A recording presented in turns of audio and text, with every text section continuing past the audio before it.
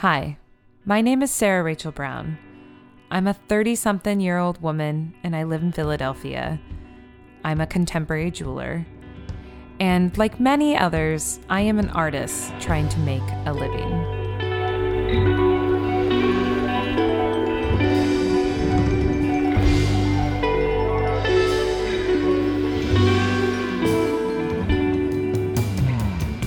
On this podcast, I'm going to broach the subject of value. I'll be talking to studio artists and performers, educators and administrators, and anyone else attempting to combine their creative endeavors with how they get a paycheck. I woke up this morning. I walked the, 50 feet to my neighborhood coffee shop in my PJs to treat myself to a coffee and what was an unexpectedly heart-shaped donut. Because, my friends, today is Valentine's Day, and I'm choosing to spend it writing and recording the podcast. I know it's a made-up holiday, it's consumer-driven, but gosh darn it, I don't mind having a day where we're encouraged to let those near and dear to us, or far, very far during the pandemic, know that we care about them. My grandfather, who raised me, was not especially good at expressing his emotions. But every Valentine's Day, I'd wake up, walk into the kitchen, and there waiting for me at my seat at the table would be a small heart-shaped box of chocolates. The small act meant so much to me, and he kind of blushed when I'd give him a hug and a kiss. Anyways, I care about you, listeners, and what better way to show you and celebrate that than to release a new episode today? Want to return the favor? Might I suggest rating the podcast on iTunes, and even better, leaving a little love note, aka review, on iTunes. It's real important and helps others discover perceived value. Another way you can show your appreciation is by becoming our patron on Patreon. Patreon is a membership platform that makes it easy for artists and creators to get paid. I love talking about money, and I even more so love receiving it. Currently, my Patreon is set up so that whatever you pledge, say $1, $5, you are charged each time I release a new episode. I release 1 to 2 episodes per month, so you do the math. Visit patreon.com/perceived value to learn more. So, are you a student? Or are you a metalsmith? Maybe a student that doesn't quite identify as a metalsmith, but you work with metal in some capacity? Well, this call for entry is for you. The 8th annual Ethical Metalsmiths Online International Student Exhibition, So Fresh, So Clean, is seeking your submissions. Fresh, work that's happening now, challenging how we define the field of metalsmithing and jewelry. And clean, objectively looking at where our studio practices intersect with environmental concerns and human health. Applicants must be a current student-level member of Ethical Metalsmiths by the call for entry deadline, which is May 15th. I love how they define a student, which includes having enrolled in a jewelry or metalsmithing-related course at a high school, maybe a college, craft school, or even just a local workshop during the current year of student membership. The membership is $35, and this year, more than ever, they are really rolling out the benefits for students and educators. All students in schools represented by student submissions will be offered complimentary tickets to a sustainability seminar with Ethical Metalsmiths co-founder Christina Miller, who is amazing. Ethical Metalsmiths is also offering a toolkit for educators to help them adopt the call for entry into their classes and curriculum. It includes an assignment prompt and a handout on riveting. Links are on the call for entry webpage, which is included in the description of the podcast. Let's say you're a student and you're a bit strapped for cash during the pandemic. Wow, no shocker there.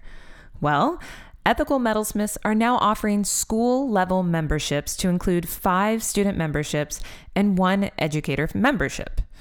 This way, schools can purchase memberships on behalf of their students, And you students are paying a lot in tuition. So get to pressuring your professors to sign up and get you one of those free memberships.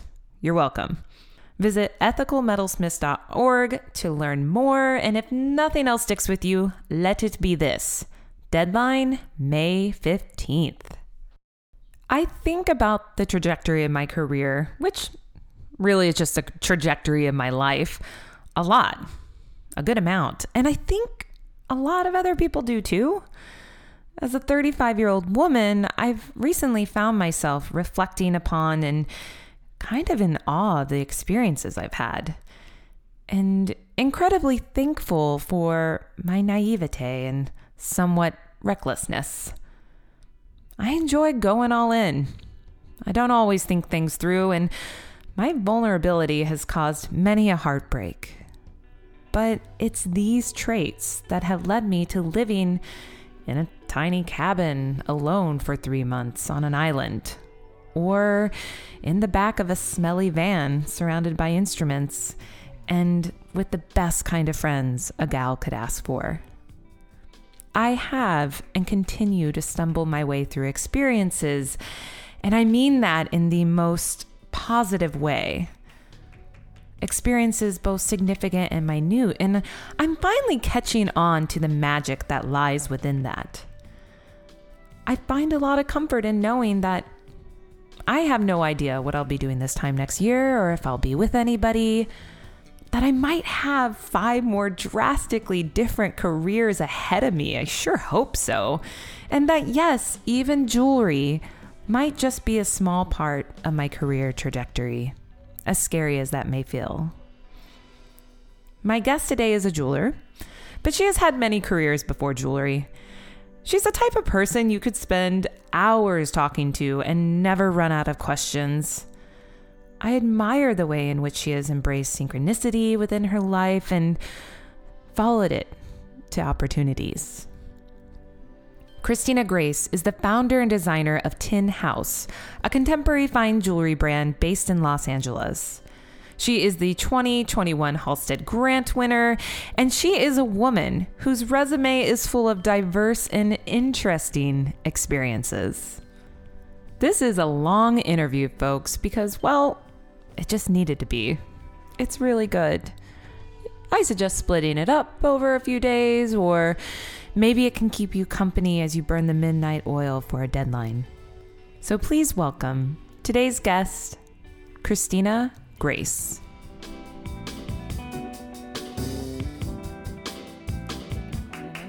Is it warm there? You're in a scarf. Wait a minute. Aren't you in LA? It's cold in the studio. Oh, okay. Cold as in like 65 degrees. And I wanted to dress up my t-shirt. So there we go. I was like, I mean, it's been snowing all day here. I actually just put on like a wool sweater and wool socks because my heater is so loud that when it runs, the mic picks it up. So throughout this interview, my apartment's just going to get colder and colder. It's fun. I like the cold. You can just bundle up. When it's hot, oh my gosh, it's really uncomfortable. Yeah, no, I totally get that. But maybe I should. I lived in Seattle for a long time, and my best friend moved down to LA, and when I was trying to figure out where to move, I was like, should I just move to somewhere warmer? Because I don't hate the cold. I don't thrive in it. Well, actually, I went to Chicago for my boyfriend's birthday. He wanted to celebrate there. And that was the first time me experiencing snow or just like extreme cold. So I understand. Yeah. I hope I can say this on the podcast.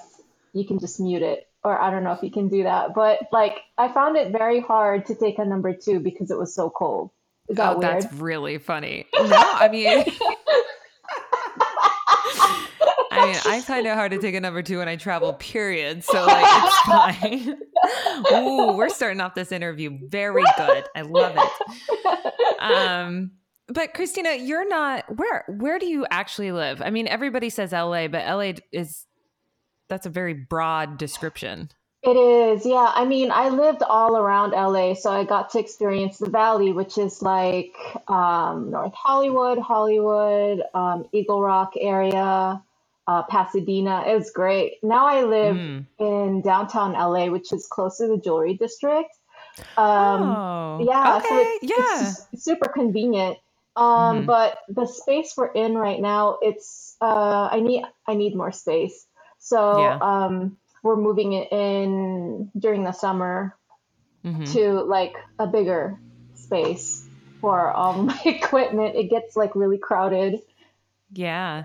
It's Yeah. so interesting because one of my he's actually been on the podcast. He did the theme song for it. My friend Hamilton and his partner Amy moved down, and they moved into downtown LA into this beautiful loft from Seattle. And a big part of it was Seattle's just getting so incredibly expensive. And I really paused there for a moment because I was like, wait a minute, you're leaving Seattle because it's expensive, and you're living in the loft downtown LA? Like, is downtown LA surprisingly affordable?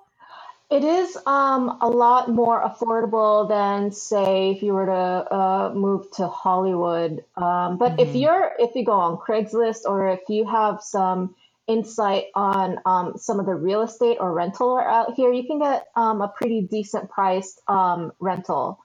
Hmm.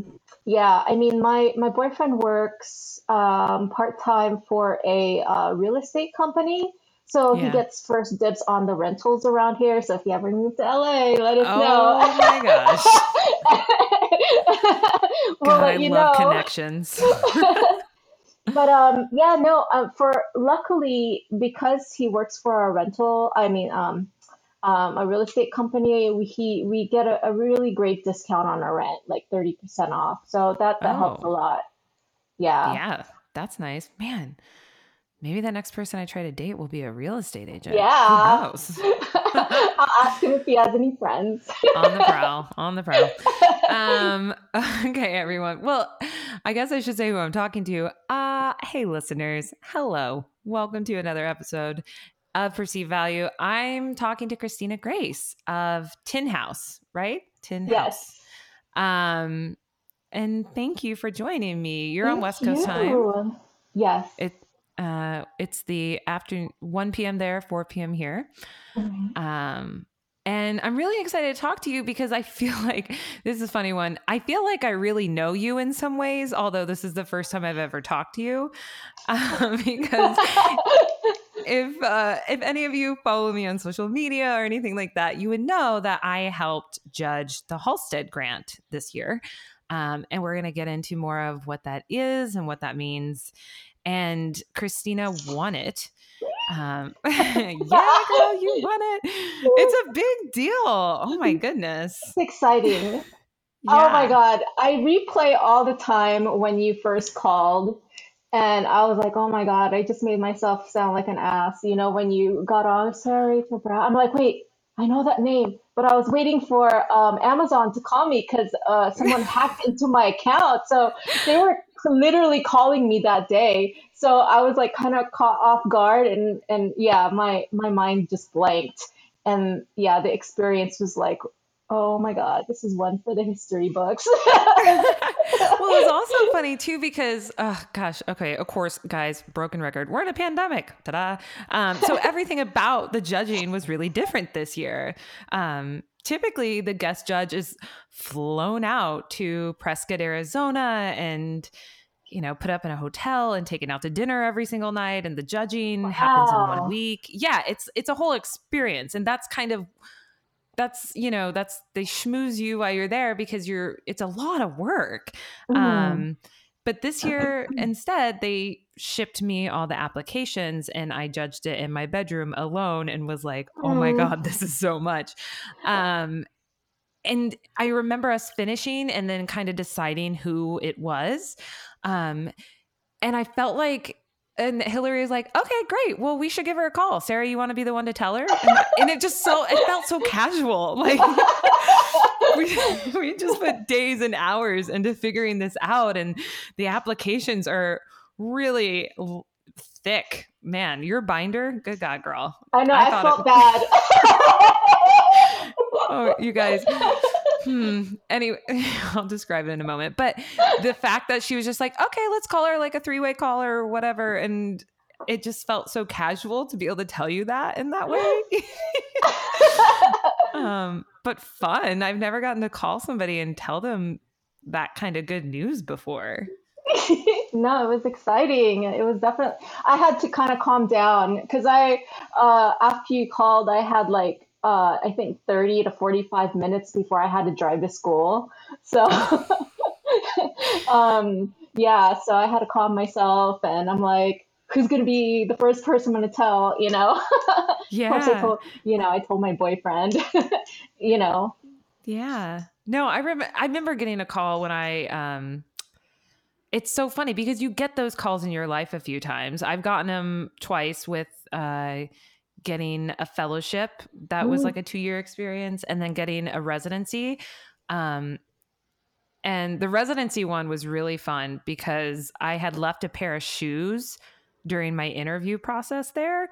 And so somebody called me and Nick, who was the programs director at Aeromont, and he was like, "Hey, Sarah, so you left a pair of boots here." And I was like, "I know, gosh, those are expensive. I yikes. really need those back."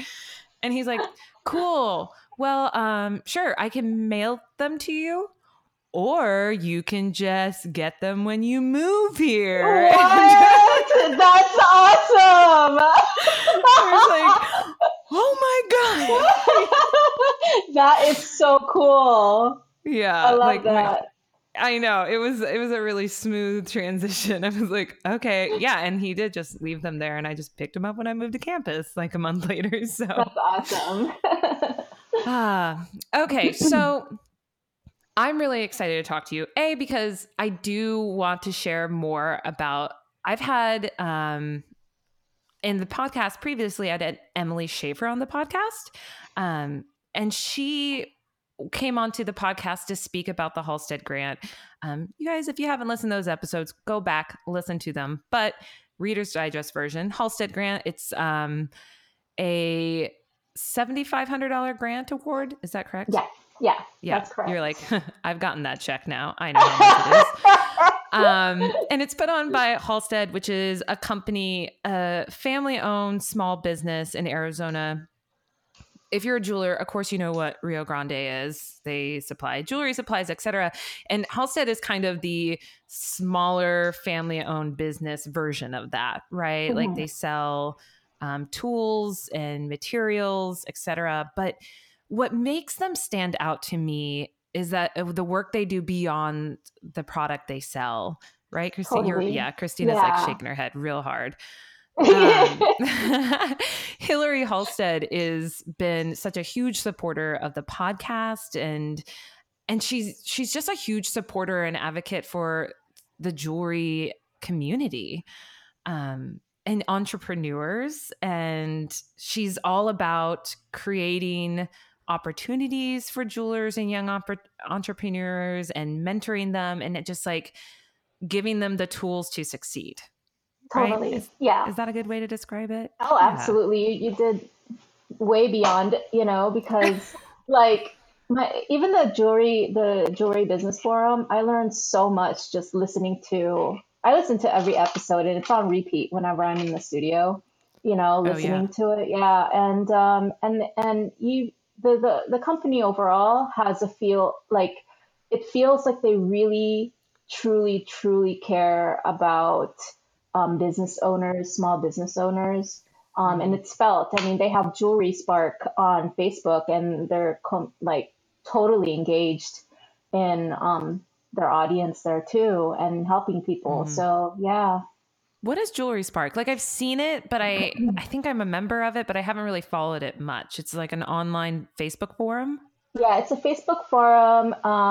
They talk about um, what's going on within their company, but also we can post things like right now I'm in the market for figuring out how to get exhaust, like a ductless exhaust system for my kiln, so I can Mm-hmm. do some kiln work inside.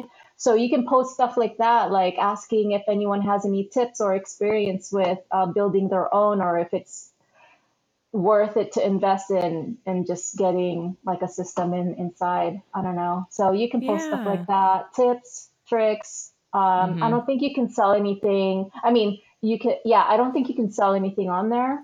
Yeah. Yeah, so it's more of like a support system. That's great. And then you briefly mentioned again, if you follow me, you probably heard me talk about this, but of course, Hillary was like, okay, pandemic, right. What can we do during this time to help our community? And she's like, we're going to do something called the Jewelry Business Forum, online free conference that you just have to register and you get to go to. And they had, I don't even know how many speakers they had, Hmm. um, ranging Seven on, times, I think 21. It was like three whoa. speakers. Yeah, three speakers per day, 7 days. No, I'm sorry. They didn't have it on Saturday and Sunday. So it was Mm, 5 days, 15 to wow. 20. Yeah.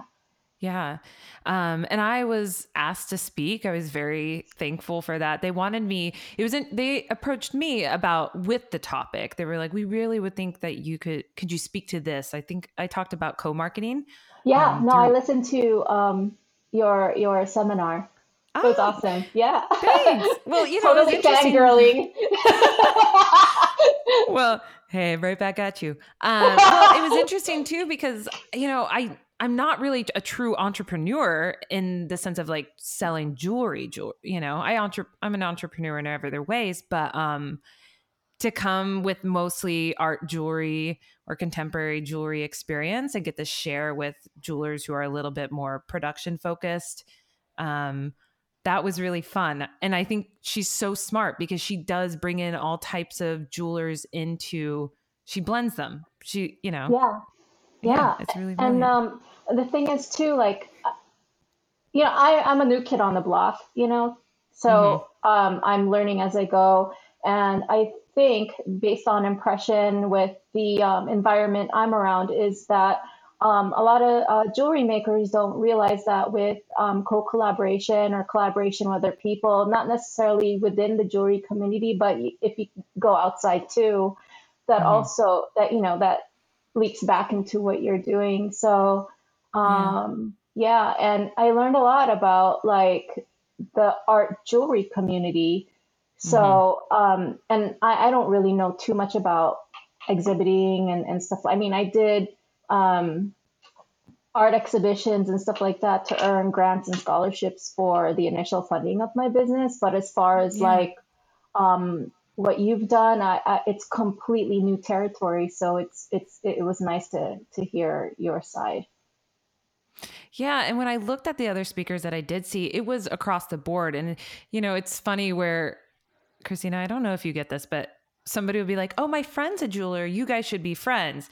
And it's funny how I'll get that because the jewelry, there's so many types of jewelry. There's like bridge jewelry, fine jewelry, contemporary art jewelry, conceptual jewelry. And the communities are all adjacent, but can feel really separated sometimes or often. Yeah, no, for sure. And I Yeah, feel like what I liked about seeing the Jewelry Business Forum is that Hillary is trying to kind of bridge those gaps a little, like bringing in people from the fine jewelry world, to speak right after somebody who focuses on bridge jewelry, who follows somebody who's a contemporary art jeweler. I thought that was really interesting. yeah, yeah. Yeah. That's definitely something I've noticed too, is the different categories that jewelry has. I mean, before I got into it, like my impression of jewelry is whatever you saw like at the mall. Oh I yeah. had no idea that jewelry could be contemporary. Like I wasn't Hmm. exposed to that, and I don't think the social media. 2011 was when I started doing mala bracelets, just to Hmm. as like as a hobby, and then a metalsmith that I met showed me like different ways that you can make jewelry. I'm like, oh wow, this is fun.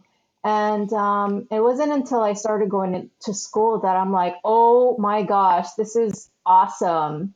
So Yeah. yeah, it's a huge field. Hmm. So we went down the rabbit hole with that, but that was all to say that Halstead is great, and they're not even sponsoring this episode, so you're welcome. Um, throwing it out there. Okay, I digress. So, Christina, we're going to talk about obviously what it's like to win the grant. We're going to dig into that a bit more. But you know what? This is about you. This isn't about the grant. And I got to say, when I was reading your application, you guys, her application that was probably about 10 pounds heavy. The applicants, like, they make binders and they personalize them. Oh man. And some are just like so over the top, like so much detail and decoration put into it. And Christina, I would say yours just stood out just because of the sheer magnitude of it. It was just so thick. It was Yeah, amazing. I was felt bad. I'm like, oh, this must be the plastic, the plastic sleeves. I didn't realize it was like that thick. I'm like, oh no, should I send this? No, I it feel was bad for the thorough. judge. Well, it's also interesting. Usually they're just shipped to Halstead, and I would have gone to Halstead to review them, but they had to ship them to us. And I remember it was such a thing. Like, I missed FedEx, I missed a delivery, and then I had to go to the center to get them. And then I was like, yeah, I'm here to pick up this. And she's like, okay. And then she comes back and she's like, you're just going to carry them? And I was like, yeah. Like, I imagine like one box maybe. Yeah. And it was like two giant boxes. I had to get a dolly. It was really, Wow. it was really funny how heavy they Whoa. were. Um, but yeah, so you stuck out in my mind. But the thing about you is that you, may I ask how old you are? Is that rude? No, no. I'm 40. You're 40? Yeah. Ooh, girl's looking good for 40. Hello. Thank Um, you. I'm they'll hanging see your on. face. They'll see it on social media. You guys, she looks great. Um, Yeah, you guys be quiet. but you get insight into somebody's life and how they've built upon their experiences and gotten to doing something like applying for the grant. Hmm. Um, and you have to apply to the grant. I think it used to be that you had to apply within the first 3 years of owning your business, but they've Hmm. expanded it to 5, correct? Yeah, they And did. then how many years are you into your business? Is it 4 or When 5? I applied, I was on my fourth year. Yeah, Right. So that yeah, by them expanding that opened it up to you. Um, totally. Yeah. yeah, Um, which good move on them for that. no, I'm really grateful because in 2018, which was my first application, Mm, I want to say I was in my second year, 6, 7, 8. Yeah, I was in my second year, and then I was going to do it on my third year, but I think during the summer, I was just too caught up in like this design festival that I was a part of, that I was invited to hmm. do, and I knew that the application process was just it takes a lot of your time, Yeah. and I just didn't want to half-ass it. And Yeah. I didn't participate. And then someone told me that they had increased the requirements to 5 years. So I'm like, okay, this is a sign. And then and then I was doubting myself. And then my boyfriend's like, you better figure that out because you better do it. You're ready. I'm like, okay, I'll do it. Yeah. And the first 3 years of a business, I mean, I think you're kind of just like, I feel like you maybe start to hit your stride in your third or fourth year anyway. So I think it's really smart to expand it because you kind of know more what you want. Maybe. I don't know. I'm speaking. I don't know. Well, like before I got into jewelry, I mean, before I thought I knew what I wanted. Like everyone thought that I was going to end up being in the entertainment industry. Like I Hmm. had been acting and drama and all that stuff. And I was doing art too. But like, growing up, my mom was like, don't be an artist. You're not going to make any money. And so, and she was really strict. And at the time, she was paying for my education. So I was exploring other avenues.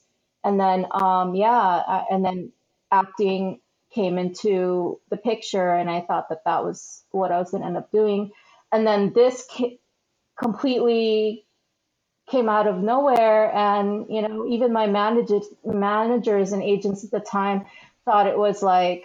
I was going through a midlife crisis. They thought I was crazy. I'm like, no, and with the crystal mala bracelets I was showing them, they're like, you want to leave your career for crystal mala bracelets? I'm like, no, Oh my I'm God. going to learn. Okay. Yeah. So, Yeah. I'm really thankful that I found Yeah. something that's truly me.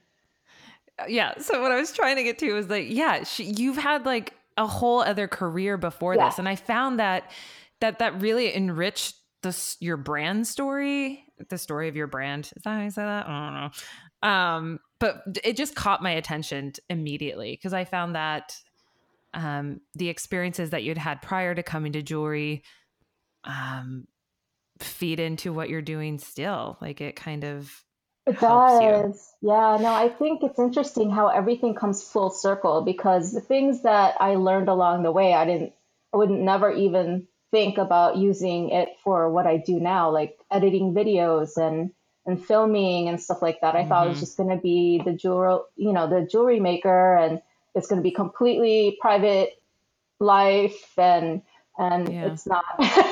It And it's doesn't look not. like it is. Okay. um, So I want to start, you mentioned your mom. So I want to start at the beginning. Are you sure. from the LA area? Like, where did you grow up? I was born in the Philippines and then we moved out here in the late 80s. We first moved to Arizona and then we lived there for Hmm. a few years, but then we moved to the San Diego area, which is where I grew up.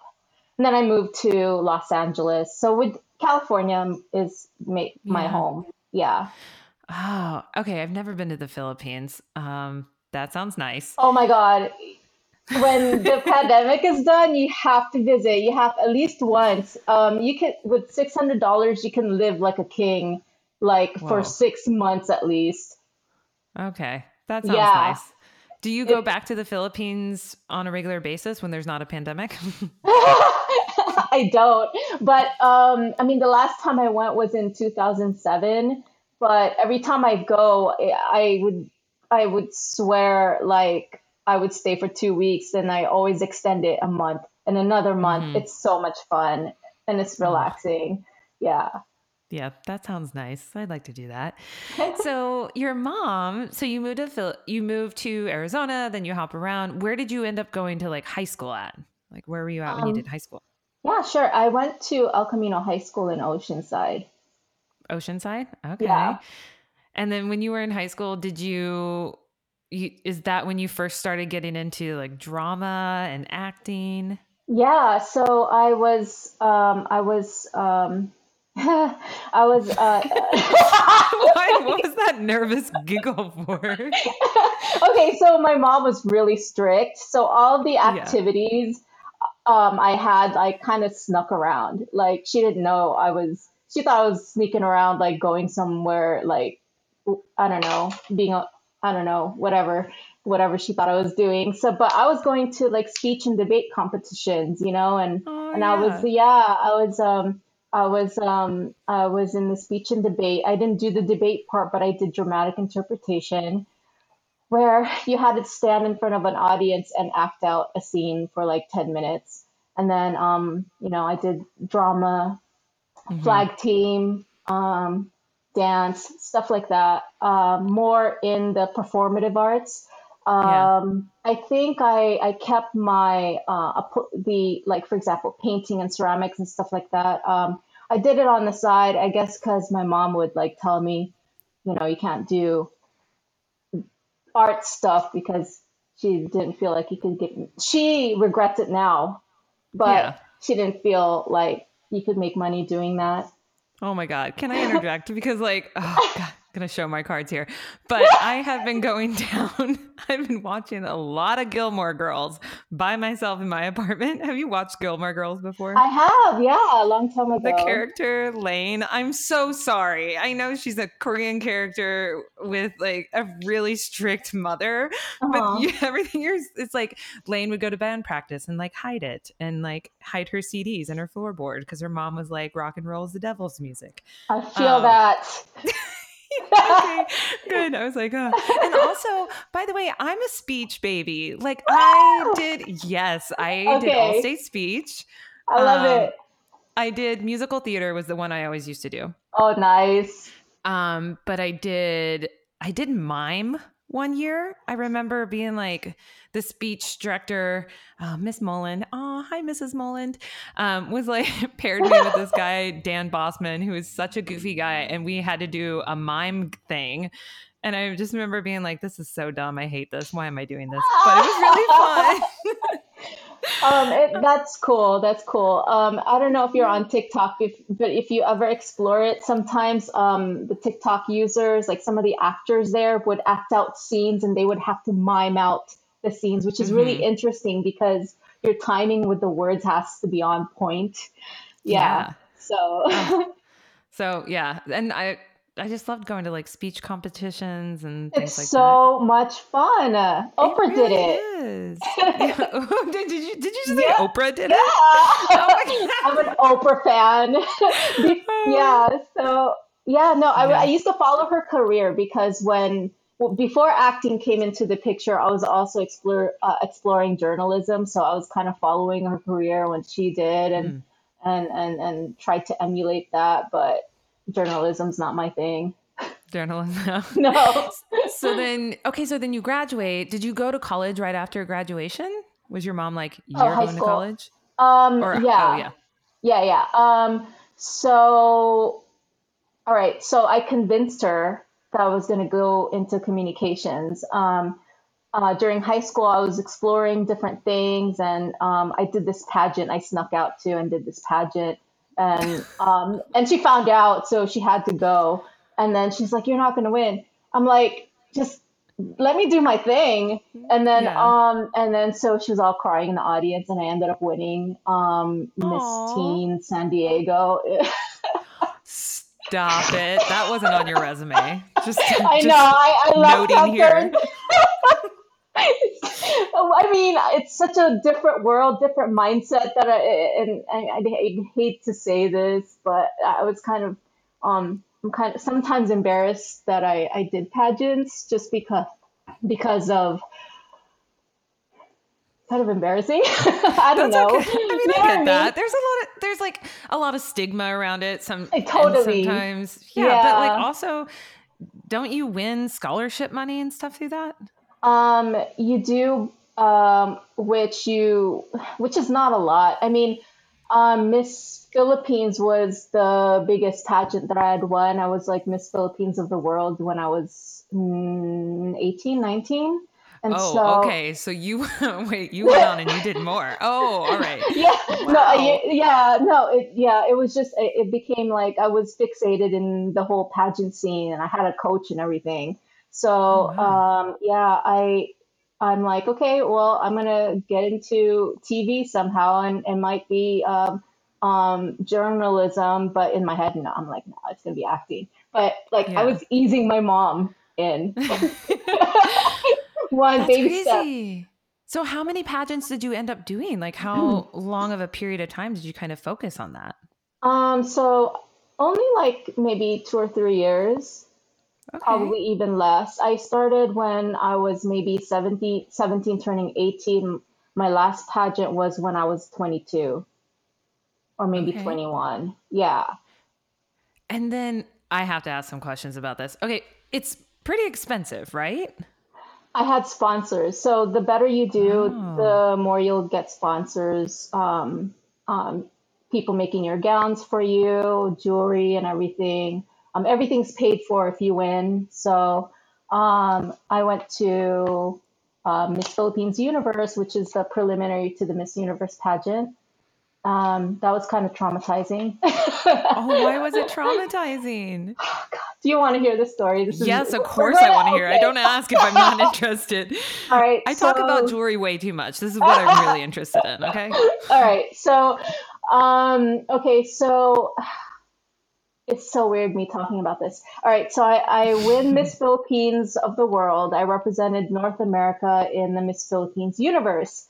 And okay. So a year or two prior to me joining, there was a candidate who had faked her documentation because you had to be a Filipino citizen to participate in the pageant.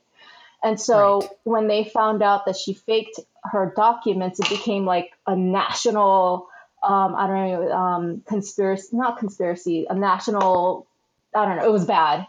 Yeah. She fled the country and hid. Oh, So wow. me coming in, the pageant people were already traumatized from that, from the scandal. Scandal was the word Yeah, I was that's looking it. Scandal. There it is. for. So me, 21-year-old girl coming in with big dreams and something I was waiting for and trained for, come in and they were accusing me of having fake documents. And Oh. I was already getting a lot of press because um, a family friend of ours had picked me up from the airport, and their son was this huge actor in the Philippines. So he was my Oh. my escort. But I've known him since I was like middle school, like since we were young. They try I'm to make living it for this this. thing. You're like Justin and Brittany before they actually ever dated. They're like, no, they're just friends from the Mickey Mouse Club. Leave them For alone. sure, yeah. So Ah. yeah, the press that I was getting from that brought a lot of attention. And the girl, and when we were doing the preliminaries and everything, I knew how to work it on stage. So all that training in Yeah. high school and performance and then walking, so I killed it. And so I was the favorite to go to either Miss Universe or Miss World. The insiders didn't like that, so they were trying to find ways to disqualify me and my Mm, passport. And because I grew up here was the easiest, they thought I was an easy target. yeah. Filipinos by culture back then are really conservative. And me, I'm like, I'm telling the truth, you guys. And you guys are smearing my name on national television. Okay, let's take this to court. So I took it to court and I won. So Oh, you. yeah. So this was like Ooh. huge back then. Yeah, it was all over the Wow. news. Yeah, and that's how I got my manager. But I digress. Just to How much? I immediately was like, how much money did you win? I know. I'm No, such a snob. trauma was what I won. Oh, man. So Oh, I geez. got reinstated back into the pageant, did the whole, I honestly, I was already done. I was like, man, I want to spend the rest of my time on vacation. I don't want to do this pageant. But my mom and the people around me were like, just do it. You're going to grow from it. And so I kind of had to roll my sleeves up and be strong as a young kid doing this pageant. I Yeah. learned a lot to handle that kind of pressure. But, like I made top 10, answered the question, and I should have placed higher. I wish I could show you the video and you're like, oh, Yeah. hell no. But You were um, robbed. yeah, no, but yeah, so all of the press that I was getting was how my manager found me online. There wasn't any social media back then. Back then, Google was like just articles. Yeah. And a couple of years later, he reached out and said, "Hey, and he happened, Ray. His name is Ray. He happened to be Eddie Murphy's cousin." So he was like, What? "Yeah." Okay, your life. All right. So I told my mom that it was funny too, because when I decided to move back to the United States to just finish my education, and I was already kind of traumatized from the whole pageant scene, Hmm. I think I needed to heal because I was heartbroken. And so I went back to the States, just did the whole school thing. And then while at school, okay, this is another thing that I'm kind of shy to tell you, but I might as well since I'm talking about it now. I Man, I'm getting won. them left and right. This is great. I won Maxim magazine's model of, I forget what it's called because it was Oh like in the early my God. 2000s, but it was Maxim magazine, so I had to do this whole photo shoot with them, and I met my manager in New York. It was just like one after another. You know how like synchronicities happen. My life Yeah. is exemplifies synchronicity. like Yeah. to the fullest extent. Maxim was a huge deal back then. Yeah, yeah. I just, So I mean, print is struggles, whatever. But I remember in high school, like Maxim magazine, man, all the boys having them, hanging out of their duffel bags. Like, wow. So you were on the cover then? Were you on the cover? I had a layout. I You had wasn't a on the layout. cover. Yeah, Okay, the whatever. I'll cover. take a That's layout. yeah, yeah. Me too. No big deal. I was like, okay, fine. I'll settle for the layout. Okay. Yeah. Wow. That's wild. Okay. So then what happens after? Where do you go after Maxim? Yeah, I know, right? I thought that was it. And so my manager had reached out before I went to New York, and I said, "Hey, oh my God, that's the timing couldn't have been perfect because I'm headed to New York." So we meet in New York. He told me what he does, and maybe 6 months after I got back, I moved to Los Angeles, and so that's when my career in entertainment began officially. So that I want to say that was 2004-ish. When did you drop out of school? Because you started going to school. Yeah, I did. I dropped out like my second year Okay. of communications. It's funny because my teacher at the time, he's like, "You don't need a degree to be a journalism person." I'm like, "What? Then what am I doing here?" So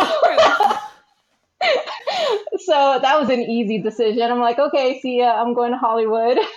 Okay. Bye. Wow, that guy. Way to sell it. I know. Okay, so you drop out in 2004. That's when I graduated high school. Hey. Yay! I'm 35. I'm not that much younger than you. Um, okay, so then you're in LA and you decide to go full all in on the like acting stuff. Yeah, yeah. Yeah. So was taking classes. I mean, you have to be practicing on your craft all the time. So I was taking classes, getting headshots made and stuff like that. Yeah. Can I ask a lot of like dumb, kind of maybe shallow sounding questions? I mean, I live you're for it. What's up? okay, great. I think you're like my only friend. You're my friend now. I don't know anybody that's like done the thing. You see this depicted in movies, sitcoms, everything. It's like you moved to LA to try to make your dream happen as an actress or Yeah, actor, right? yeah, But I just need more details because I feel like as with everything, it's probably depicted in a certain way. I yeah. definitely know that like actors are always taking classes and you do need the headshots. How expensive are the headshots? That's like a thing, right? I mean, you meet so many photographers that are trying to make a living doing headshots, but before you could do that, like you have to have some sort of portfolio to show your range as a headshot photographer. Yeah. So in the beginning, back then there was a model mayhem. So I would meet a bunch of photographers that wanted to work with me because I was on Maxim and stuff like that, and I did the pageant stuff. Oh. And so in the beginning, my headshots were trade. Mm. But the really good headshot photographers, I mean, honestly, if I can turn back time, I probably should have invested in a good headshot photographer because then you would get more auditions. Yeah. So casting directors, when they look at your stuff, this is how they scan it. Say like it's say like this is like a piece, like what they're looking at online, and there's like rows of pictures. They scan Oh it yeah. and they pick the ones that stick out. So that's their initial thing, and that's how you get called in for auditions. So I wished that Whoa. I went straight to a good headshot photographer. So I would have, but I was a struggling actress, and um, getting trade for photographs was the only way, what I could do. I didn't want to pay like $400 or $500, $600 for headshots. And so for those listening, she held up a notebook and I would envision it, I guess you can describe it as like a page of a yearbook where it's just like rows of people's headshots. Yeah, That is so interesting. We're going to relate it back to jewelry or just the art community, where, like, as somebody who's juried exhibitions, you get fatigue from looking at all these pictures. Everybody's pictures are like pretty good. But when you do go through like slide after slide after slide, sometimes there's just that one image that is so much better than everybody else's. And Yeah. even if the work is not better, the image is better, and then they get in because their image caught your eye and attention. Wow. Yep. Yeah. And that's why I say, I mean, my work getting into some stuff has always been kind of like, that's pretty good. But I have always had baller images. Yeah. Yeah. Yep. No, I love photography. And if you can make your stuff stand out using good photography, why not? Yeah. Yeah. So half the battle, it seems like, when you're just beginning, oh God, I can't even imagine like how competitive it is in LA, et cetera. But you had an upper hand because you already had a manager. Yeah, I had a manager. The thing that helped me too was my training in the pageantry in learning how to stick out, especially Mm, in an audition situation. It's one thing that I've learned was turning it on.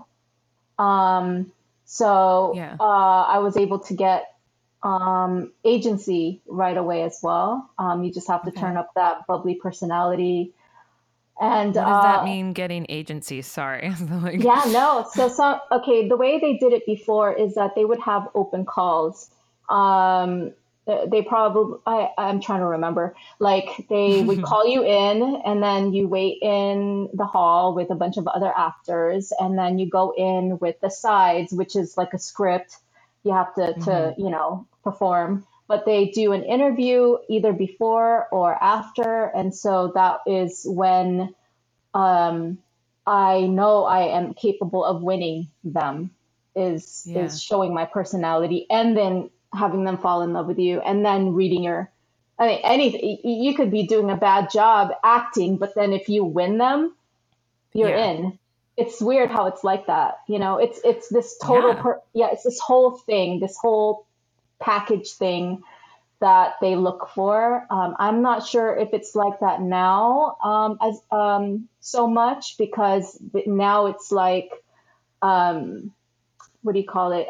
You pre-tape your auditions, self-tapes. They Yeah. do self-tapes now, which is my boyfriend is an actor, so Oh, we're got it. having to do a lot of his self-tapes. So I'm not sure if it's more of the star quality they look for now as opposed to now it's about talent. I don't know.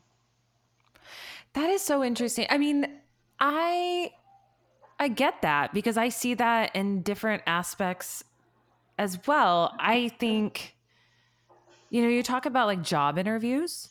Um, I think I'm pretty good at turning it on as well. I think it's from like high school, like show Yeah, choir, for etc. sure. Not gonna lie, I can talk real well, and on certain occasions, people have called me a charmer. And I think I there's bet. like, like I do interview really well, and I think that some people can be so incredibly talented and really perfect for a position, but if they can't have that magic in that like 20-minute or 30-minute interaction, they're kind of doomed. And that can be really Totally. hard. Yeah, and that's what Yeah. the one of the important like kernels of wisdom that I had learned during the pageants is that thing that Mm-hmm. makes someone stick out. And it is extremely competitive. Like when I was doing it, there weren't very many um, Asians doing the Hollywood thing, or at least I didn't see a lot of them when I was auditioning. And Mm-hmm. so even though and there could have been a lot, I don't know, I just Yeah. didn't see them. Yeah. But yeah, I mean, I went to the audition knowing that if I can charm them, I'd get the parts, and I would normally get a lot of the parts that I would audition for. But there came a time when I was kind of sick of the stuff that I was auditioning for. Like, Yeah. What kind of um, stuff? Like commercials or sitcom roles? I was mostly focused on my boyfriend books commercials like nothing. Like he's Mm-hmm. but for me, I had a hard time booking commercials for some reason, but I had an easier time booking a film, television parts. Okay. Yeah, it's weird because I wanted to do commercials. I mean, the pay was excellent. You get like $10,000 or $15,000 for working 1 or 2 days plus residuals from when it airs. You could potentially make Oh, up to $50,000-$60,000 a year doing commercials. So I wanted is to. that still a thing? I'm not That kind of sure. pay? Maybe not. Oh, I'm like, Back then it gosh. was. Yeah. My boyfriend can speak on that more because he's fully plugged into that now. Yeah. Yeah, but what was I saying? Oh, I I was going totally. somewhere with that. Well, I was asking you about what kind of auditions you were Oh yeah, doing because yeah, you were kind of bored of them. Yeah. yeah. So the kind of stuff that um, and I'll have to show you my reel someday, but Yeah. like I felt like I was really confident with my acting skills, and the kind of stuff I was going out on was like sexy girl, and you know, Hmm. and the thing is, like my personality, I'm not that. Like I'm such a tomboy, and Yeah. I literally had to go outside of the box, go outside of my comfort zone to play those types of roles. Um, Yeah. but because physically back then I looked the part of the sexy girl, that's all I got, and it got really frustrating.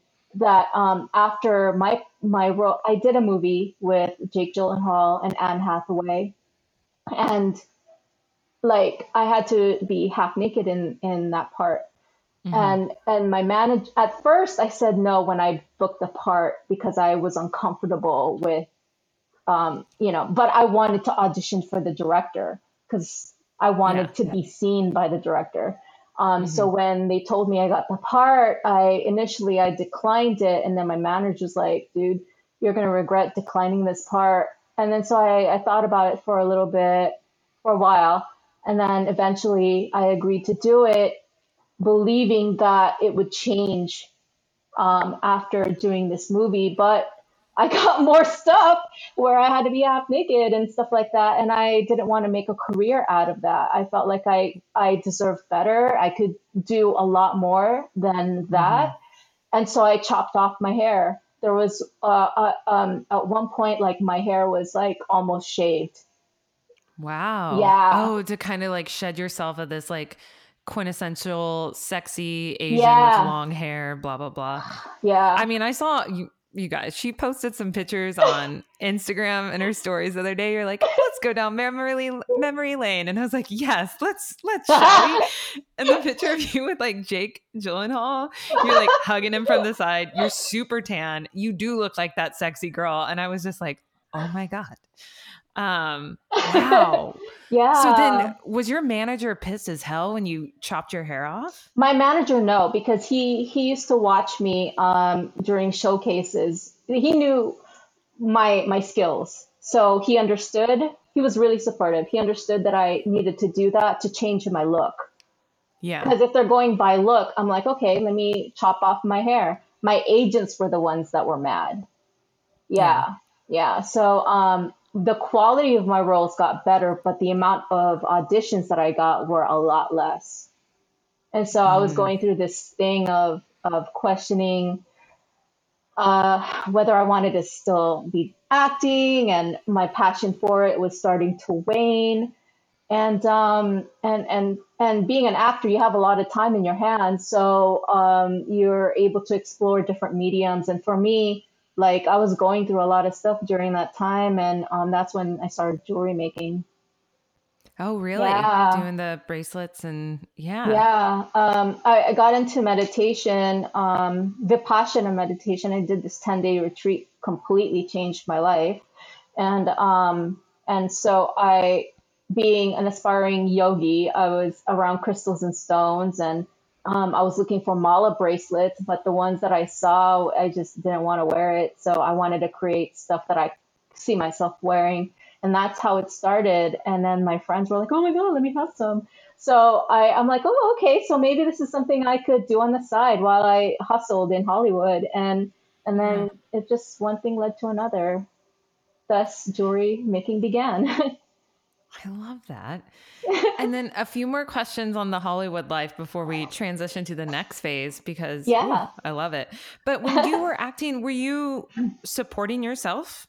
did Mhm. you feel like you were living maybe not like comfortably, like you weren't struggling to get by when you were living off your acting?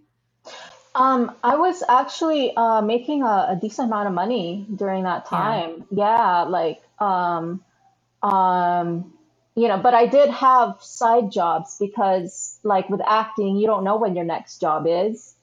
Yeah. So I did jobs like I used to paint, so I wasn't like promoting my stuff. Like I wasn't in the art galleries or anything. I didn't even know really too much about that world, but I did have a Hmm. set of clients that I would, create art for.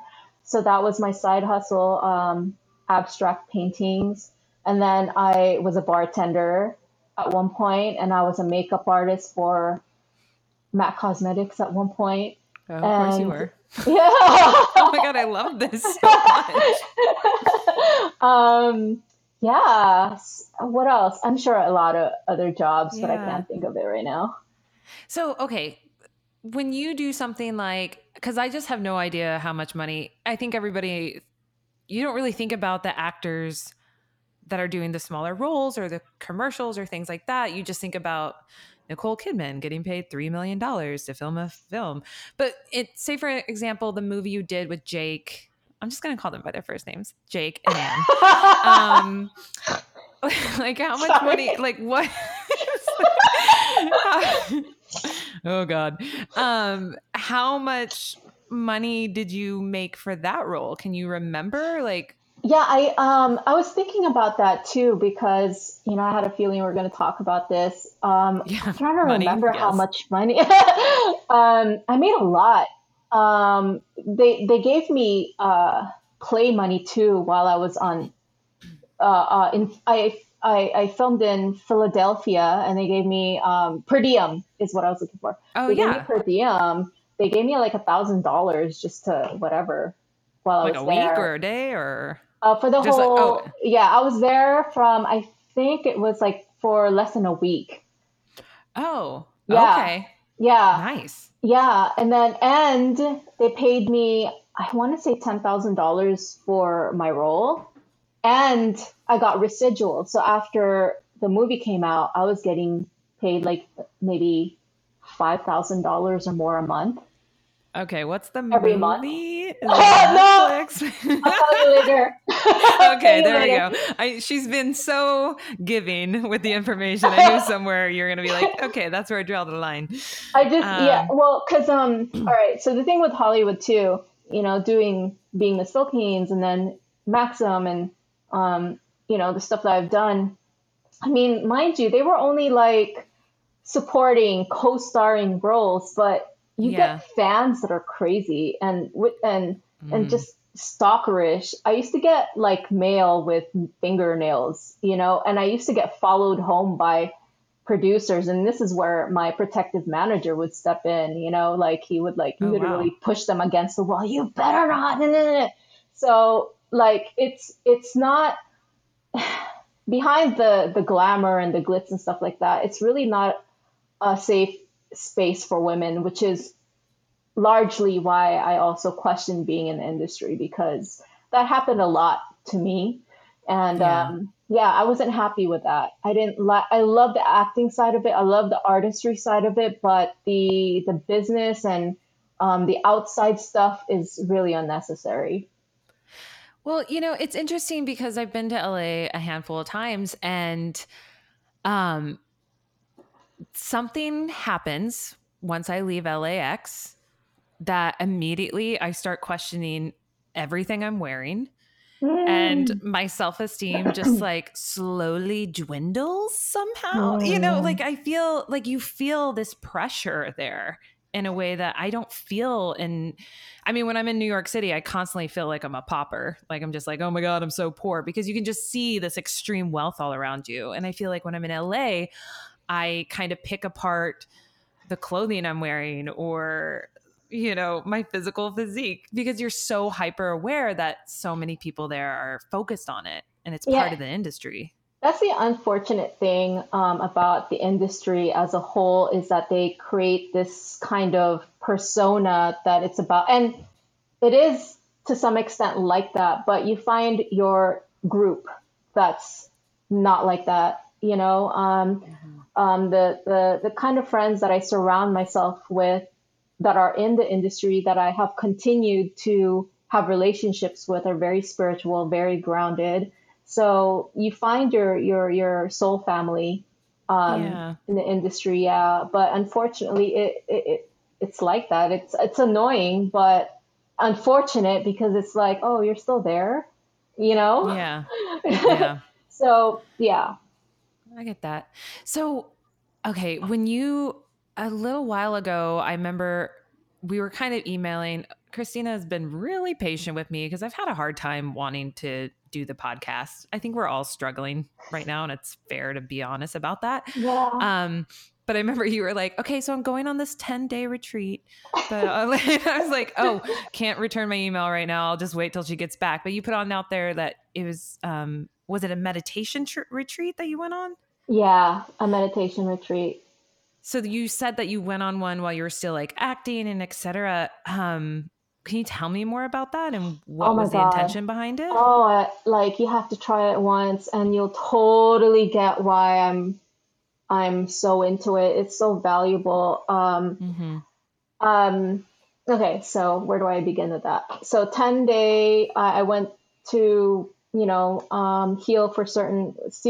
certain aspects of myself that were not serving me anymore, like in 2011.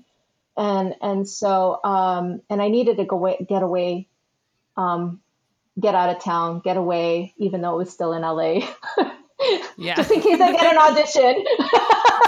So we can't go we're not going cold turkey here, people. so I went to a 10-day meditation, and it was eye opening. I had quit eating meat. I'm still trying to, stop eating fish, and that's the hard part for me. But I became pescatarian right after. When you do this 10-day meditation retreat, you detox your body spiritually, mentally, physically, and you start seeing things so clearly. I feel like you almost become like a psychic. You're like a seer. That's what it has done for me.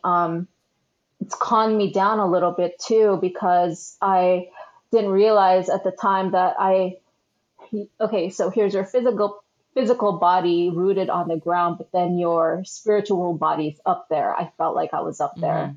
Like I needed to be reeled back in.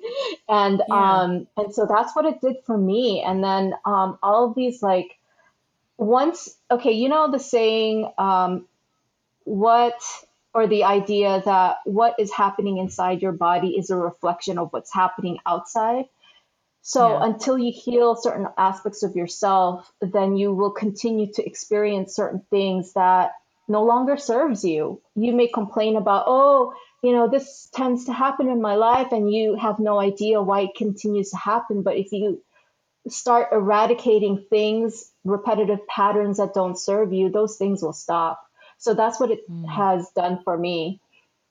And I thought that at one point I was going to end up to be some sort of like healer, energy healer. I was into yoga. I mean, I was just really exploring at the time, um, when acting was starting to be like uh, um, Too much. too much for me, like a burden. Yeah. and Yeah. and I was exploring other things, and yeah, so and Mm. I made I thought I was gonna go every year, but then jewelry making stuff like took me.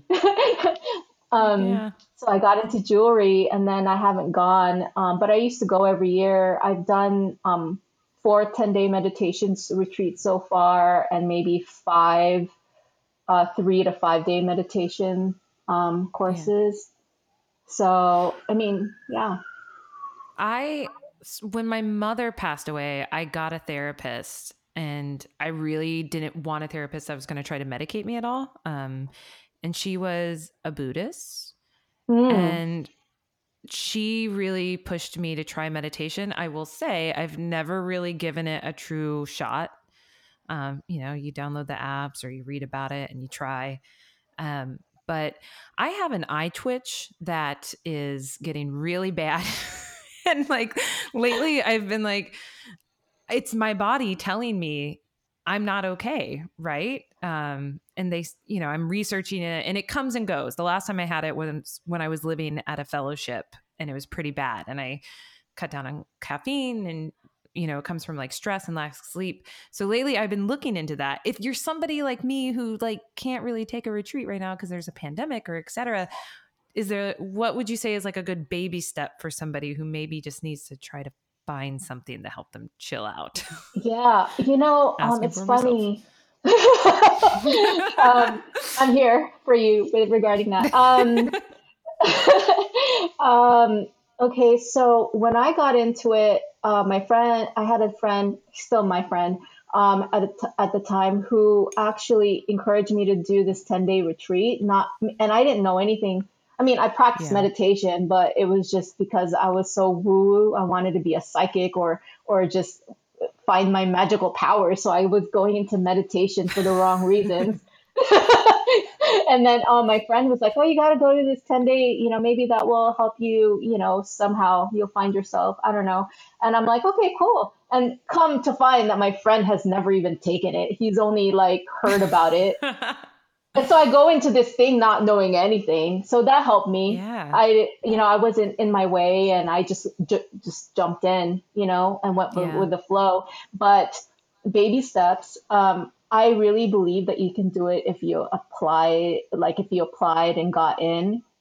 You apply 6 months in advance and then you dedicate those 10 days, just focus on the meditation. I highly recommend doing that. Just jump in. Hmm. But if you had to do baby steps, yoga is a good one. And Yeah. doing your own meditations, like sit like maybe 5 to 10 minutes of so what I do is silent meditation, which involves a body scan. So you close your eyes, cross-legged, and you scan your body up and down for sensations. But first, you begin the meditation by breathing, being aware of the sensations that happen between your nostrils and the top of your lip. So you breathe in and you breathe out, and you Hmm. that helps you develop the sensitivities to also feel the sensations that's going on in your body. So that is the introduction to bodily sensations. And then you do the scan for 5 to 10 minutes. Once you master that, and like 30 minutes will fly by, an hour will fly by. It literally feels like you're in a time machine and an hour passes by. And then you realize that time becomes an illusion through meditation. It has a very interesting way of showing you that, but little at a time, 5 to 10 minutes is good, and then increase Yeah. it. And it gets easier and easier every time. And then if you apply that with yoga and use Hmm. yoga and meditation, Magic. You guys, she yeah. looks, you should see her face right now. She's like, yeah, girl, that's the magic right there. The sweet spot. Do you currently take time every day to meditate? Like, do you have an ongoing practice right now? I do. I meditate. So I try to wake up at 4:30 in the morning every day, and then I meditate for, depending on when I wake up and sit. I really try to meditate for an hour, but if I can't, 20 minutes is the lowest. And then I Hmm. do it right before I go to bed. So with Vipassana meditation, you want to maintain the practice with morning and evening sit. Yeah. Yeah. Okay. And Rewind. yoga. If you wake up at 4:30 in the morning, what time do you go to bed? I go to bed around 10. That's still not that long. Wow. Yeah, but see, okay, like one of the things that I also learned through the discourses is that, like, let's just say you can't fall asleep. As long as you could literally lie down, have your eyes closed, and do the meditation body scan practice, Hmm. silencing your mind, having it calm, focus on your breath, and then scanning your bodily sensations. That that is enough rest. Yeah. It's interesting. Yeah. Oh, So, okay. So even if you're yeah, waking up at 4:30 in the morning, you're still resting for another 20 minutes to an hour because you're but you're meditating aware. Yeah, exactly. in a But way. your conscious is aware. Like you're completely aware of what's going on. And by the time that it ends, it's like you're on caffeine. You're wide awake. Oh, do you drink coffee in the morning? I do. I Okay, still good. do. Whoa. This is getting a little too much for me. I was like, I can't give it up. I can't wake up before. But as long Okay, as, I good. mean, as long as you are practicing, the first thing you do is you practice right when you wake up, and then it would be like right before you go to bed. Yeah. As long as you're doing that. I mean, I choose to do it at 4:30 because if I don't do it early enough, then I can't focus on the other stuff that I have going on. Yeah.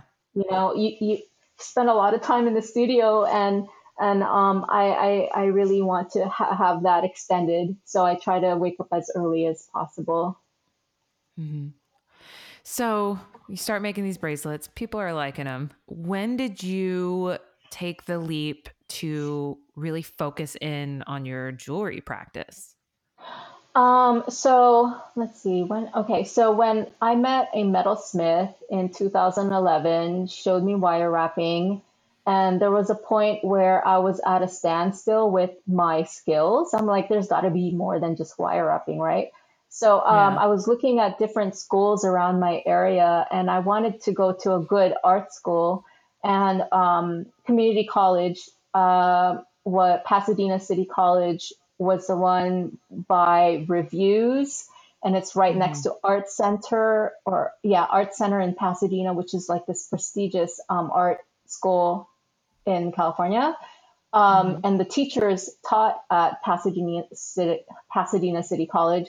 So I went and took my first jewelry making class in the summer of 2015, and that was when I decided and applied for the um, the LLC of my company.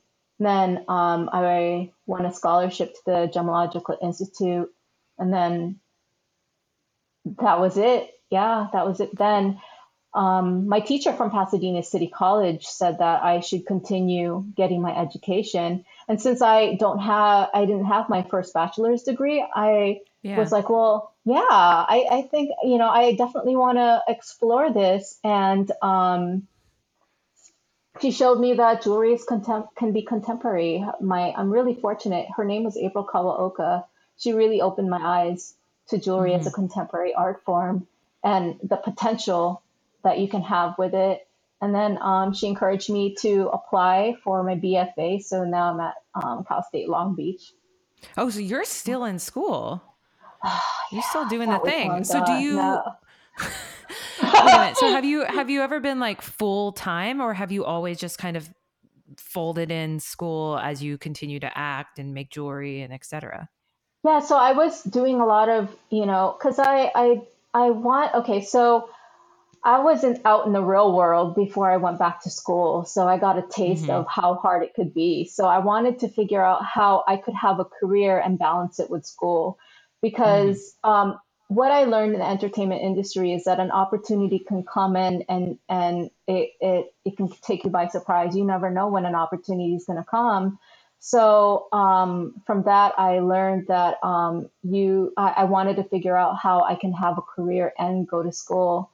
Um, okay, so when I was going to GIA, I had already learned how to solder and, all the basic Yeah. skills. I learned how to do that. And then um, I was really passionate about, and I still am, I love Bernie Sanders. I was really hmm passionate about his cause, and my boyfriend and I were so gung ho into it, and he's like, he's for the people. So I was making these Bernie Sanders pendant of his silhouette, and hmm and and and it caught the attention of Jane Sanders, Bernie's wife, and she plugged it. And so, What? oh, yeah, so Wait, so that's you're what at a I'm saying. community college taking a jewelry class Yeah, And I you're like, told I you. can pierce like none other. And I'm going to do a simple Bernie silhouette. What? Did you even solder the jump rings onto the chain? Because I I'm going to did. I scream. did Okay, everything good. to the T. All right, all right. I'm going to look at Yeah. that So clasp. I tell you, my life has been full of synchronicity. It's like it would just like, here, let me see if you're ready for it. Um, yeah. So she So buys one, I'm guessing, right? I gave it to her and then she plugged it. Oh. Yeah. Oh, okay. There it is. Yeah. Yep. Awesome. Yeah. So, and she didn't have to do that. Like my boyfriend and I went to one Yeah. of his caucuses in San Diego, and we were just really grateful to be around that environment. And then she plugged it. I was like, what? And so, of course, I'm going to plug it on Facebook.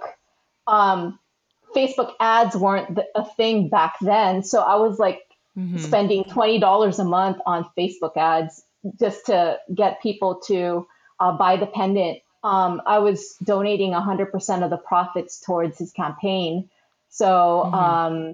and I was, well, I'm not really technically making, um, because I wasn't keeping it, I was donating to the cause. But like Yeah. just on that, like maybe $5,000 to $8,000 a month on Bernie pendants. I was so burnt out. Oh my God. Did you continue to hand pierce those or did you get them like laser cut or something? Girl, tell me you laser cutted. No, I wish. I Oh. didn't know. I didn't know that you could do that. I was just Yes, you're too new to it. You did I not know how know. to like wow, streamline that Yeah. production. Whoa, that's Yeah. crazy. My How long did sawing that go skills definitely on? got better.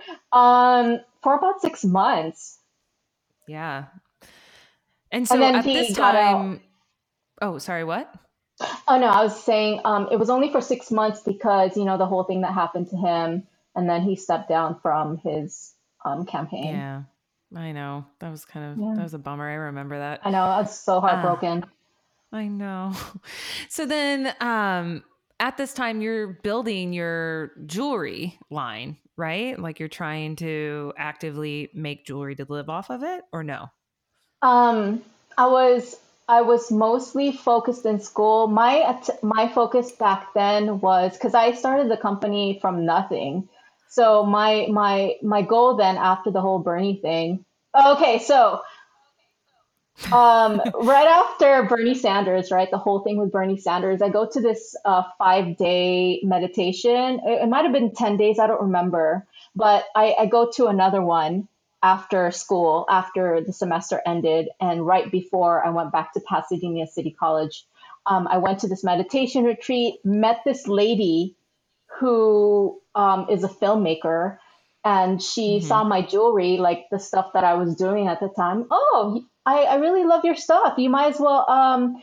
Would you like to make jewelry for my film? I'm like, sure. And then I find out that the film that she was doing, she was producing. Johnny Depp was in it, J.K. Simmons, Laura Dern, a bunch of big stars, and Catherine Hardwicke, Twilight, Sam Raimi. What? Yeah, uh freaking Spider-Man, you You know? had me at So Laura Dern. Oh my god. not Johnny Depp. No. I mean, Johnny's okay. Johnny, you're fine, but Laura, oof. Yeah, so I did that and then that got a lot of attention.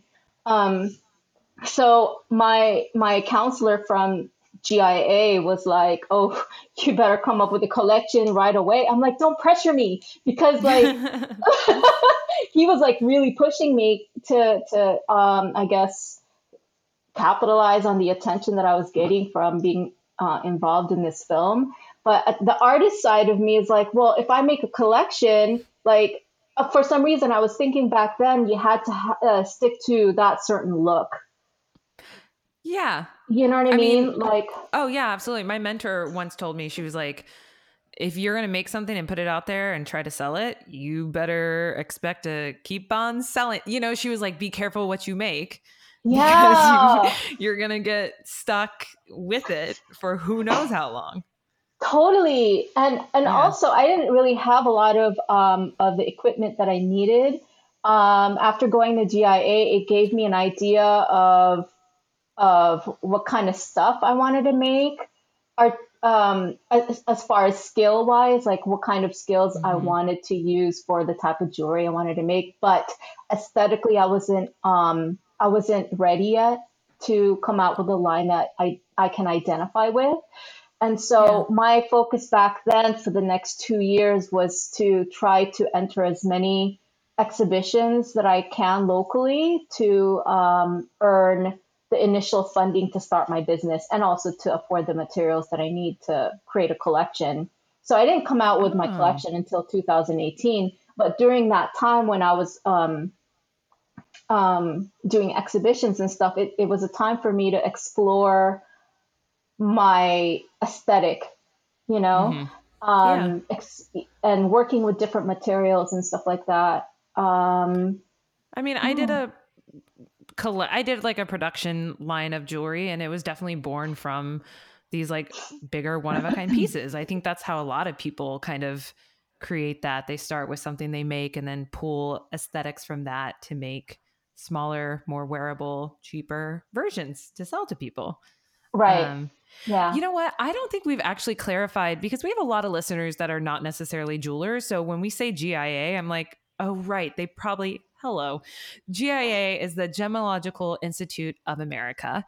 Um, Most people know GIA because of the diamond grading system that they have. So if you've ever heard of a 1 carat diamond, well, carat is one of the 4 C's that the GIA has Not established food. to, yeah, not the carat or not also gold. No, not 14 karat gold. We're talking 1 carat weight measurement, which is how they judge the value of a stone. So, but the GIA is so much more than that. I inherited some money a couple years ago, and one thing I thought about doing was doing the GIA program, actually.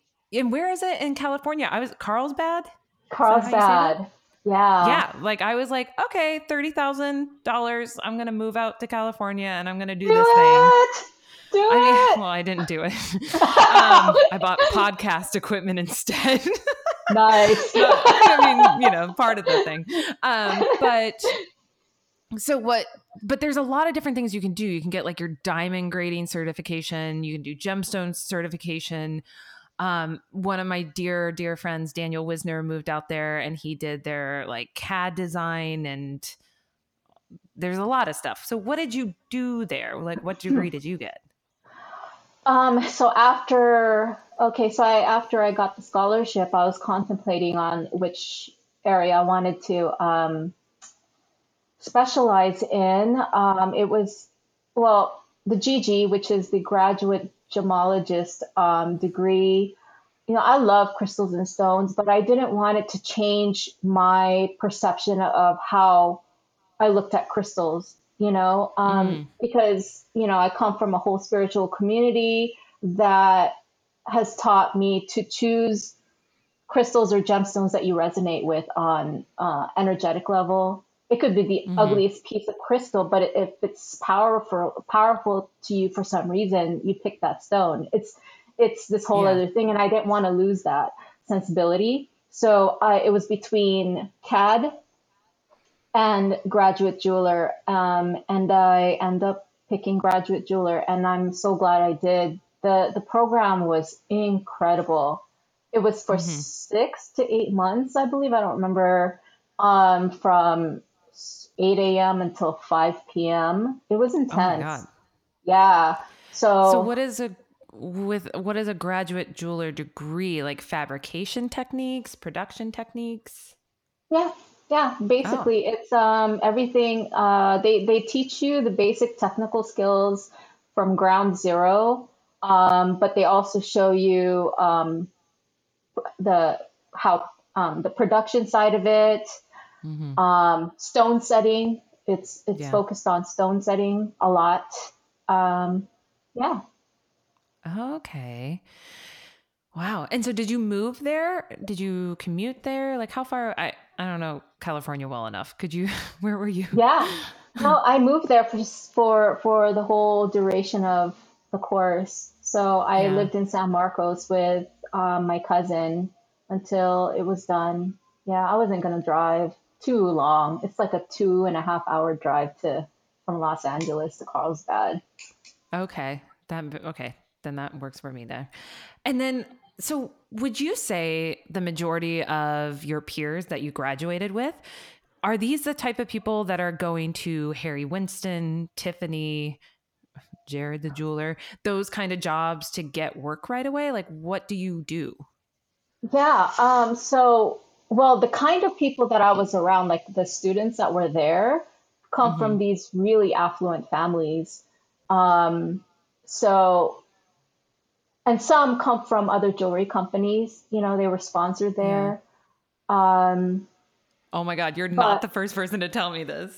okay, okay. Yes. I'm holding back a little bit. I'm like, No, but I mean, I'm not going to name names or anything, but I have heard like, like a diamond tycoon will send their, like the head from different countries that just are just like the most richest families that are in these like raw materials and things like that, will send their kids to study at the GIA because they're going to take over the empire. Wow. yeah, That's crazy. What was it we like have a being lot to friends with talk those about people? outside of this. Okay. Never mind. That's going to be the bonus episode that you have to pay to listen to. Yeah, exactly. Wow. Yeah, so that was definitely a very interesting experience. The educational part of it was incredible. I loved Yeah. my instructors at GIA, and everyone that worked at GIA. They were so generous with their time, Mm-hmm. and they really helped guide me professionally to this day. The curriculum is on point. They just Yeah. It's like Mm. 4 years of college in 6 months. you know? Well, I don't have a degree, but the one thing I am seriously thinking about, because it would really help me with my current role, my day job, is getting my diamond certification, or even more so, like my gemstone certification. Um, yeah, so that's something I'm serious debating, like doing, like moonlighting that. Yeah, no, I highly recommend it. I mean, like at the time I didn't pick the GG program, but now I'm like, I think I'm mature enough to be able to separate my spiritual side and looking at, Mm-hmm. a stone's worth, I don't know, like be able to balance the two. Before I wasn't ready. Yeah, I highly recommend it. I Yeah. mean, you'll learn a lot from if you plan on going to GIA specifically. They do a really great job in their Mm-hmm. curriculum. Yeah. I love it. So you finished GIA and you're doing exhibitions to win some prize money and gather tools, etc. We all know that phase where you leave that beautiful facility and all the tools behind. Oh, yeah. And all of a sudden you're like cold out in the wilderness alone without any tools or a kiln. Exactly. Oh my Um, God. oh, it's the worst. So how did you ease that transition for yourself? Did you have like a shared studio space with anybody? No, so um well, I was living with my boyfriend at his parents' house at the time. His father loved me. Mm-hmm. And he was there for my graduation, and he was kind enough to build a studio for me in the backyard. Mm-hmm. They wanted, because it was so loud inside the house, and I was using their living room to make jewelry. So they moved me outside. Don't so, blame them. yeah. So I was lucky in that department. Um, and then just one by one, slowly for the next 2 years, anytime I won something, um, I would get certain things that I would need. GIA gave me an idea of what I needed in the studio to Yeah. make certain things. Mm-hmm. So yeah, exhibitions, doing that for 2 years, I won about $15,000 to $20,000. Good Lord, woman. What? That's interesting. Like I've never really heard anybody say like, yeah, I just like went into a bunch of exhibitions to win money to buy my tools. Like Yeah, I guess I never really think about that. If you do a bunch of exhibitions, there's typically prize money tied to it. Yeah, yeah, Yeah. and a Huh. lot, especially at Pasadena for some reason they were like really generous. So I was winning every semester, um, and but I was using that money specifically just to get my studio started. So I was like cup of noodles for a while. Yeah. What was your day job during this time? Are you still I was acting? work. When did you break up with your manager? Yeah, so I stopped working with my manager in 2011, but another manager had signed me, and he hasn't even completely released me from contractually. So my agency too still have me in the roster. It's so weird, and they still email me, but I just don't like Oh, email them really? back. Yeah, Okay. no, So but you really my haven't like severed ties. no, like I told him too, like I'll just let you guys know when I'm ready, if I'm ready, or if I ever come back. But it's mostly my boyfriend and his manager that still try to get me out, and Yeah. like we did a commercial during the summer, so that was good pocket money. Yeah. So it's my boyfriend managers is still trying to push me to do it. I just it's a whole other mindset, and Yeah. jewelry takes so much of my time that I just you know but if I have time and I can make some money on the side, okay, I'll do it.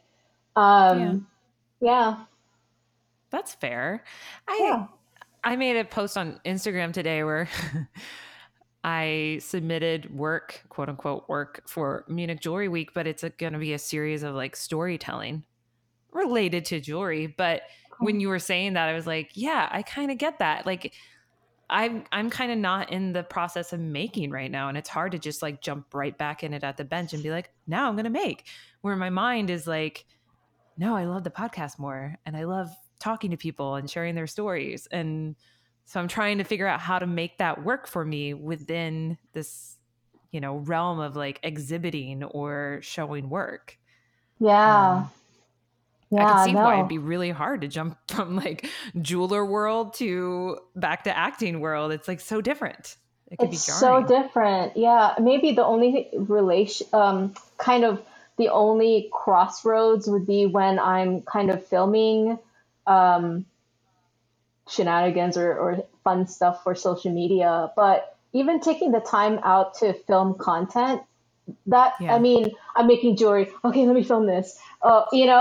It's Yeah. you have to have you set up your film or your phone, whatever you're using, and then the lighting has to be. So it's a whole process too. Mm-hmm. Yeah. Yeah. Let's get to the fun part. So, you have you're growing your business, you're growing Tin House. Can you share with everyone something I felt was really interesting? Let me give the listeners insight to this. So, you had mentioned in the beginning that you did apply to Halstead, the grant Mhm. Yeah. beforehand, um, in the first years of you starting your business. Yeah. Were you a finalist then, or did you just I was a apply? finalist. Yeah, I was in Oh, the you were top a 10. finalist. Oh, nice. Yeah. Yeah, because They guys, they were I kind enough to let me in. Looking back, I'm like, wow, how did I make top 10? Knowing what I know now, they were so nice. yeah, they have top 10 finalists, and then they have their top 5, and then of course they have their winner. Top 5 finalists. I think all top 10 there is some financial reward. I think like top 10. Yeah. They Yeah. gave me 250 for being in the top 10. Yeah, and then top 5 get I think 500 or 500. maybe, Yeah. and then the Hmm. winner of course 7,500.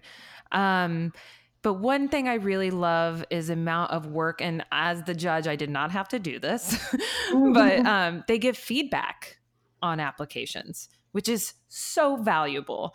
And so when I was reading, are you comfortable with me referring to your application in any ways? I'm not Yeah, going to give. yeah, of course. Yeah, no Yeah, worries. okay. Yeah, totally. um I just remember you discussing the name of your business, which is Tin House, and you acknowledging the fact that you had gotten feedback from your previous application about how that could be confusing because you're saying tin and you work in sterling Mm-hmm. silver, et cetera. And you're like, thank you for that feedback, but this name means a lot to me and I'm sticking with it. And I was just like, I like her attitude. Like Aww.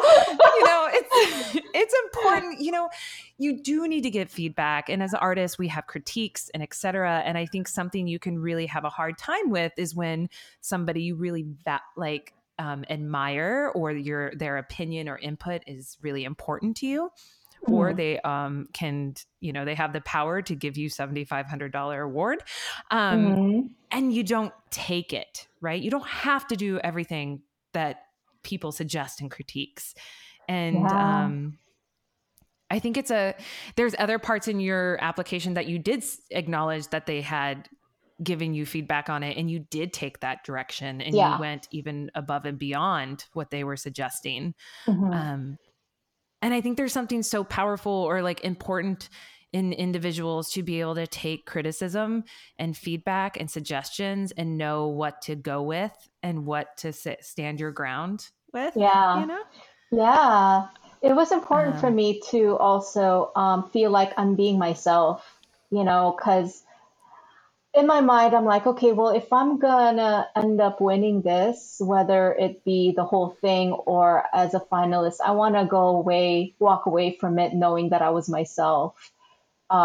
I mhm, mean, in general. So, and I did. I tested the name out first to see if the feedback, if what they were saying was right, like that the name could potentially, because that was in my feedback report, they had talked about the name a lot.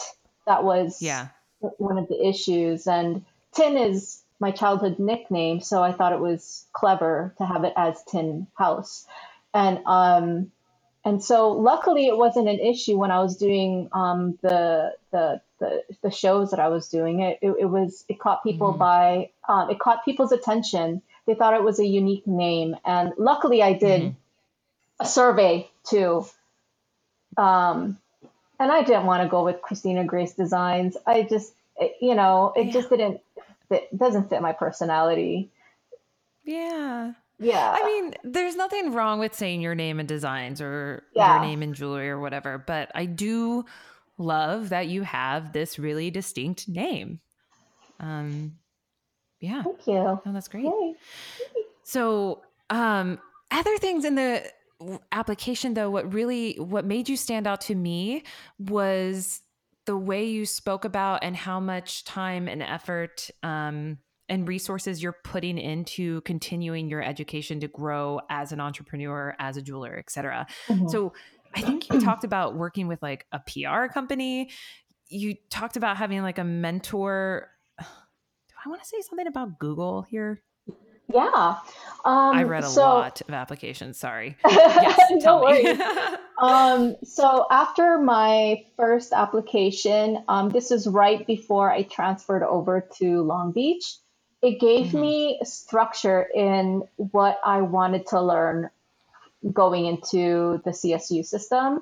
So from that application, I'm like, okay, I'm taking marketing also. And and so yeah, the journey began. I took marketing. Now I understood what they were asking. I understood what they were looking for, or like hmm the marketing lingo. Um, and what else did I learn? It just basically gave me a lot of structure. And so I dove deeply into marketing. I thoroughly enjoyed it. I got into Google. So, so on TikTok, there's a lot of marketers on TikTok. Good God, I And gotta get on TikTok, don't I? oh, you have to. It's so underrated, and I don't know why, but Oh, okay, if people don't want to go on it, I'll be on it.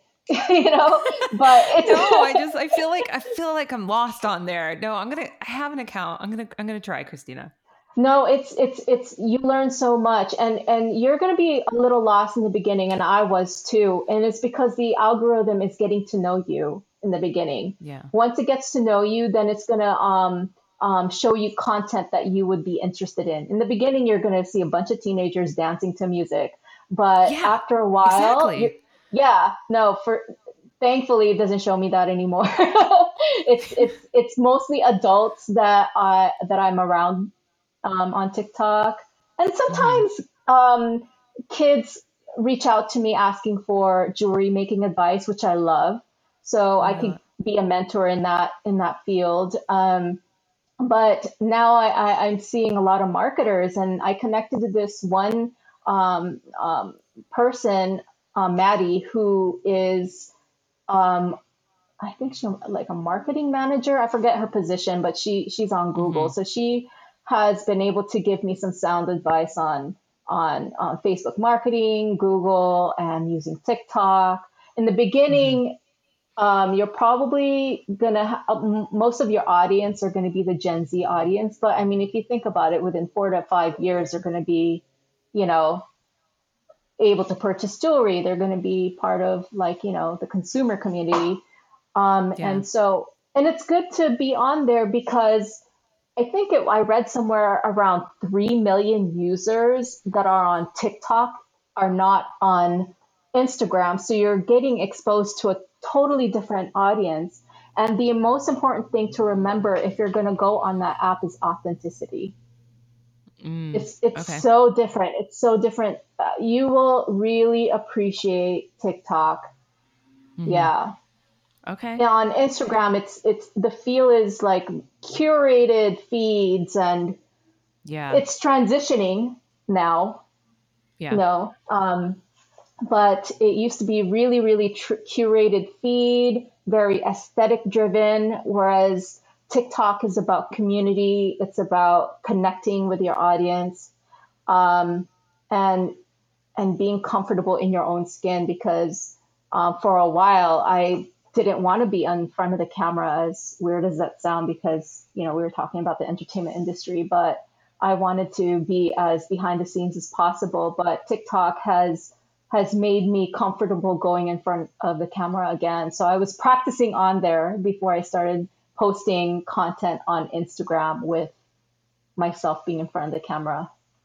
Oh, that's really interesting how it kind of Yeah, was your leeway to that. Huh. yeah, And I do, when you were saying how authenticity is really important through that, um, I have been noticing a shift on Instagram where, obviously one of my phrases with this podcast has been radical transparency. I'm not really interested in like giving the facade of like, look how you know, look how productive I am all the time, or look at my pretty little life, like things are messy. And I'm following people on Instagram. I'm finding that the influencers that are like coming up or being suggested to me or things like that are people that are, like one woman is this woman, Danae, who is got millions of followers, and she's showing how influencers take photos to distort their body and a body image. She's like, yeah. here's my cellulite, or, things like that. And I could see how I might really like TikTok. Oh, you're Okay. gonna love TikTok. You can go on there with no makeup at all, and they'll love you for it more than Oh, a good. I don't person even wear who's. makeup anyways. Holla. Sorry, I didn't mean to cut you off. Like, oh, good, my people. Um, Exactly. Yeah. oh, So, we'll have to have a follow up for me to like show you how I'm doing on TikTok in a couple months. yeah. No, Cause I also would I'm go just on there really bored with now. Instagram. Okay, so the Yeah. thing with TikTok and Instagram, the reason why we have Reels now is because of TikTok. During the Yeah. quarantine, there were, I think it was like 2 billion downloads of the app.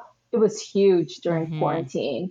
And the whole thing of TikTok getting canceled, I don't want to get into the whole conspiracy theory of that, but there's a reason why that's Yeah. happening and why Reels came into fruition on Instagram. Um, Mm-hmm. Zuckerberg wanted to buy TikTok, but I think it was something like he was outbought or something like that. Yes. The New So York that says Times reported on this. yeah, so that Mm-hmm. says a lot. So TikTok,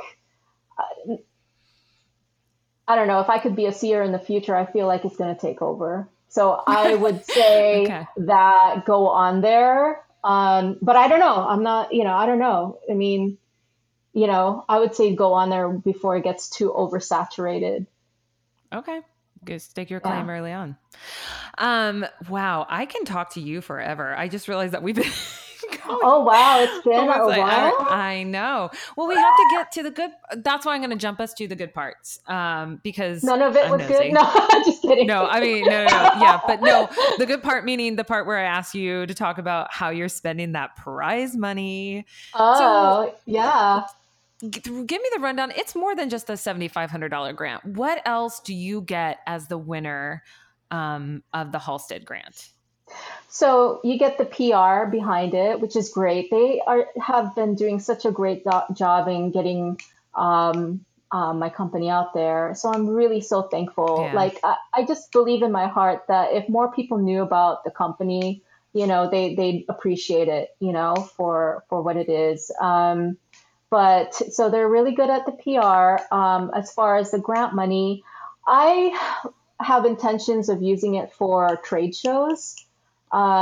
Um, yeah, and so a huge chunk of it is still intact. I'm like saving that for trade shows. I did dabble a little bit Mhm. on Facebook and Instagram marketing, but I feel like my following has to increase a lot more before I invest money into that. Yeah, because Yeah, otherwise then I'd be wasting money, you know, um, trying to, you know, market to um, the same people over. right, right, Yeah, right. Yeah, exactly. yeah, Yeah. Because back in the day, you can invest $20 a month on Facebook ads and make a killing. Now it's not like that at all. They changed. I'm like, I yeah. Of remember course they when did.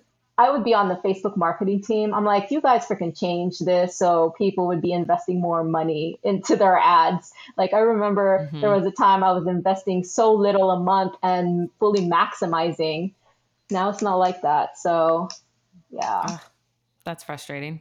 And Right? then I remember this from the well because I actually really like that part of the application where they ask you to outline how you're going to spend that money, Hmm. um, your intentions behind it, and then there's Yeah. also $1,000 gift card, Yeah. So right? $1,000 in materials. So I spent maybe half of it so far during the spring.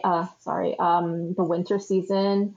And I Hmm. still have a lot of it. I'm not even done. Like I have so many ideas running in my head, and the process is a long, not too long of a process, but jewelry making from start to finish can be a long process.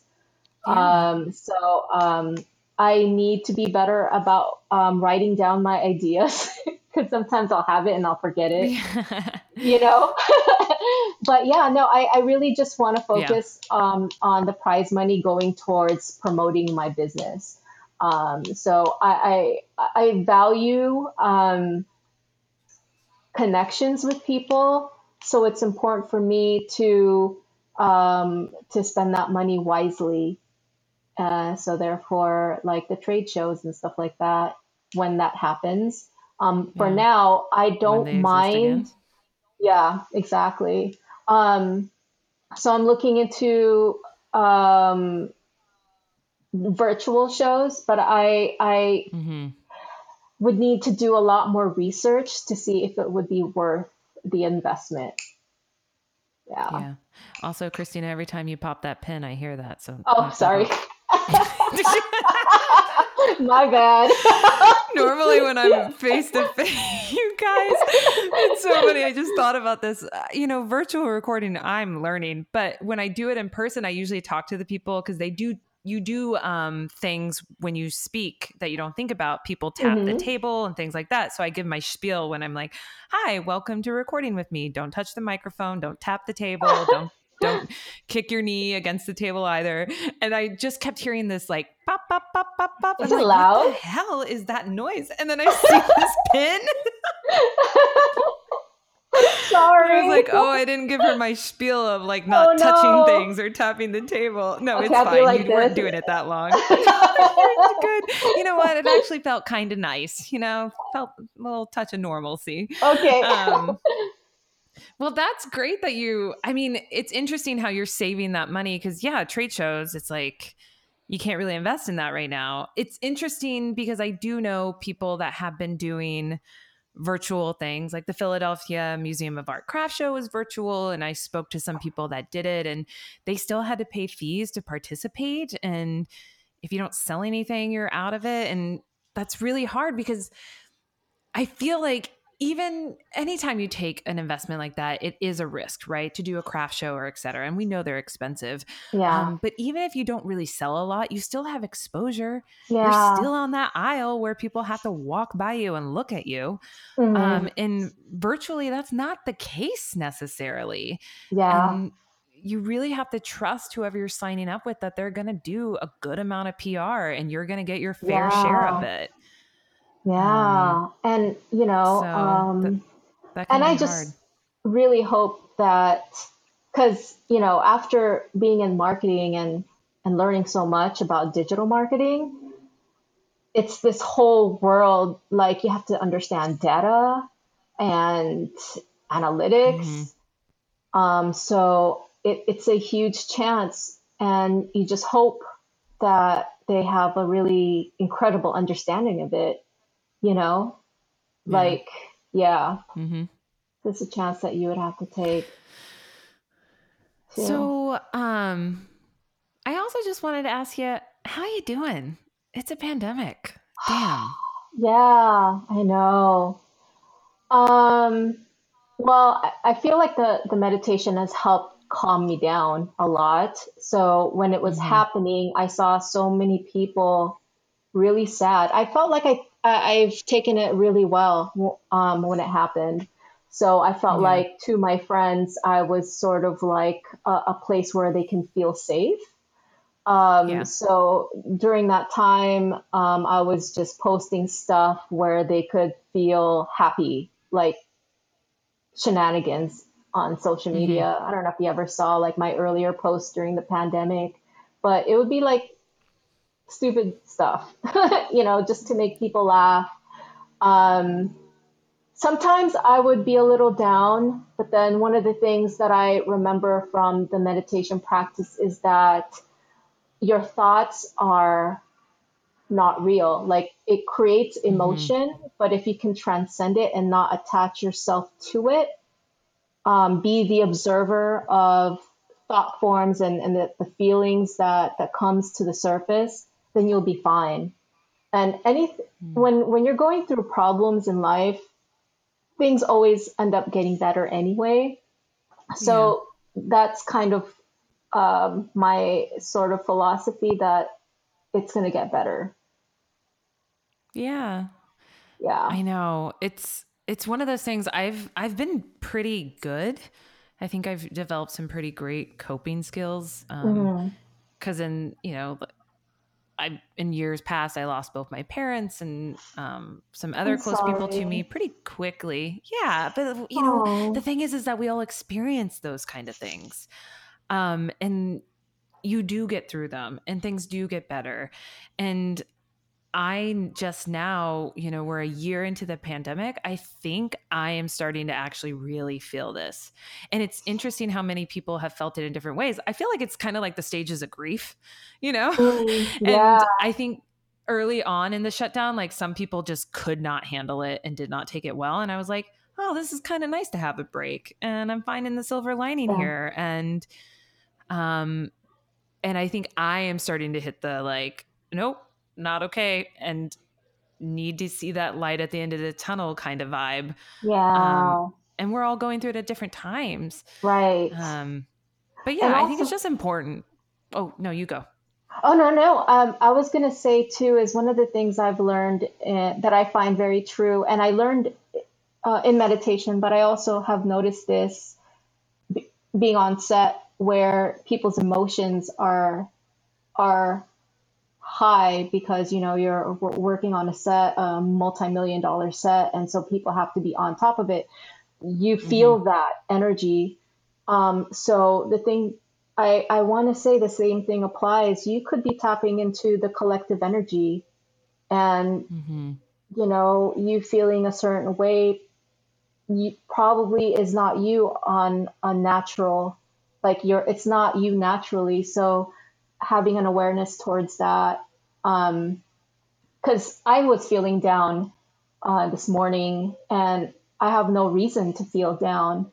So when I have certain emotions, like I just really try to quiet my mind and get grounded and then start, practicing meditation or just being aware of my bodily sensations. Could be what you're eating too. That has a lot to do with your emotions. Yeah, it's a whole number of things. Yeah. Yeah, it's tough. I feel Yeah. it too, though. I do. Yeah. Sometimes I cry, you know. Oh yeah. Sometimes, yeah. Oh yeah. A lot of crying, getting it out. Yeah. And I've been trying to focus on moving my body. I think that's Yeah. important. Just even getting out of the house and doing things like that. Doing things like painting my bedroom wall a bright color because I feel like that might soothe me or make me happier. Yeah. Um, I mean, the yeah. colors that you're using right now are very soothing, very zen-like.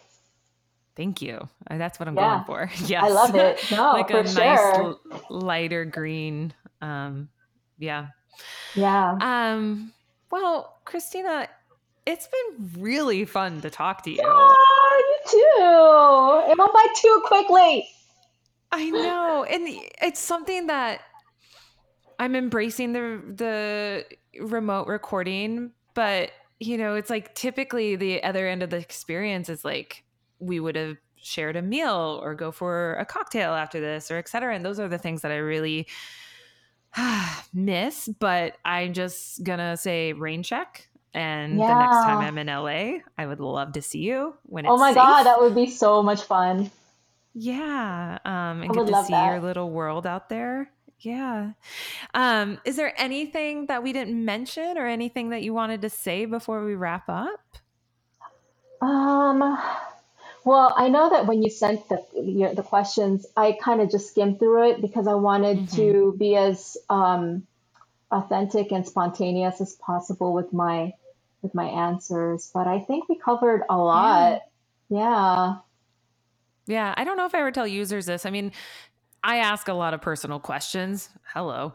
So I give them an outline. I give potential guests an outline to look over and say like, "Hey, let me know what's off the table, what isn't." And I take that to heart because I already feel you're being so wonderful and coming on here and sharing, and there's a certain vulnerability to that, and I respect that so much. So Thank yeah, thank you you. for oh my gosh, thank you for letting me ask all about your like acting experience. That was Oh, so fun. oh my God. I You're gonna hope I certain people now I'm don't just find like, me. oh gosh, now I want to like have like a headshot photographer on here or someone who like I've always been really interested in voiceover work. Like who because I Ooh, know people that like make a living literally just off of voiceover work. they Like who make are those so much people? money.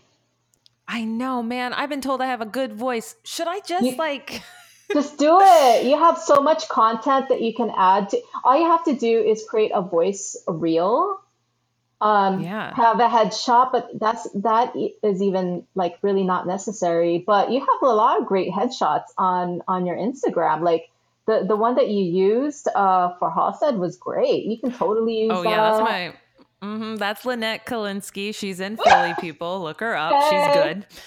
I'll call you up, Lynette. Yeah, she's um, amazing. She's this Puerto Rican mama. I love her. Um, um, but yeah, you put your reel together.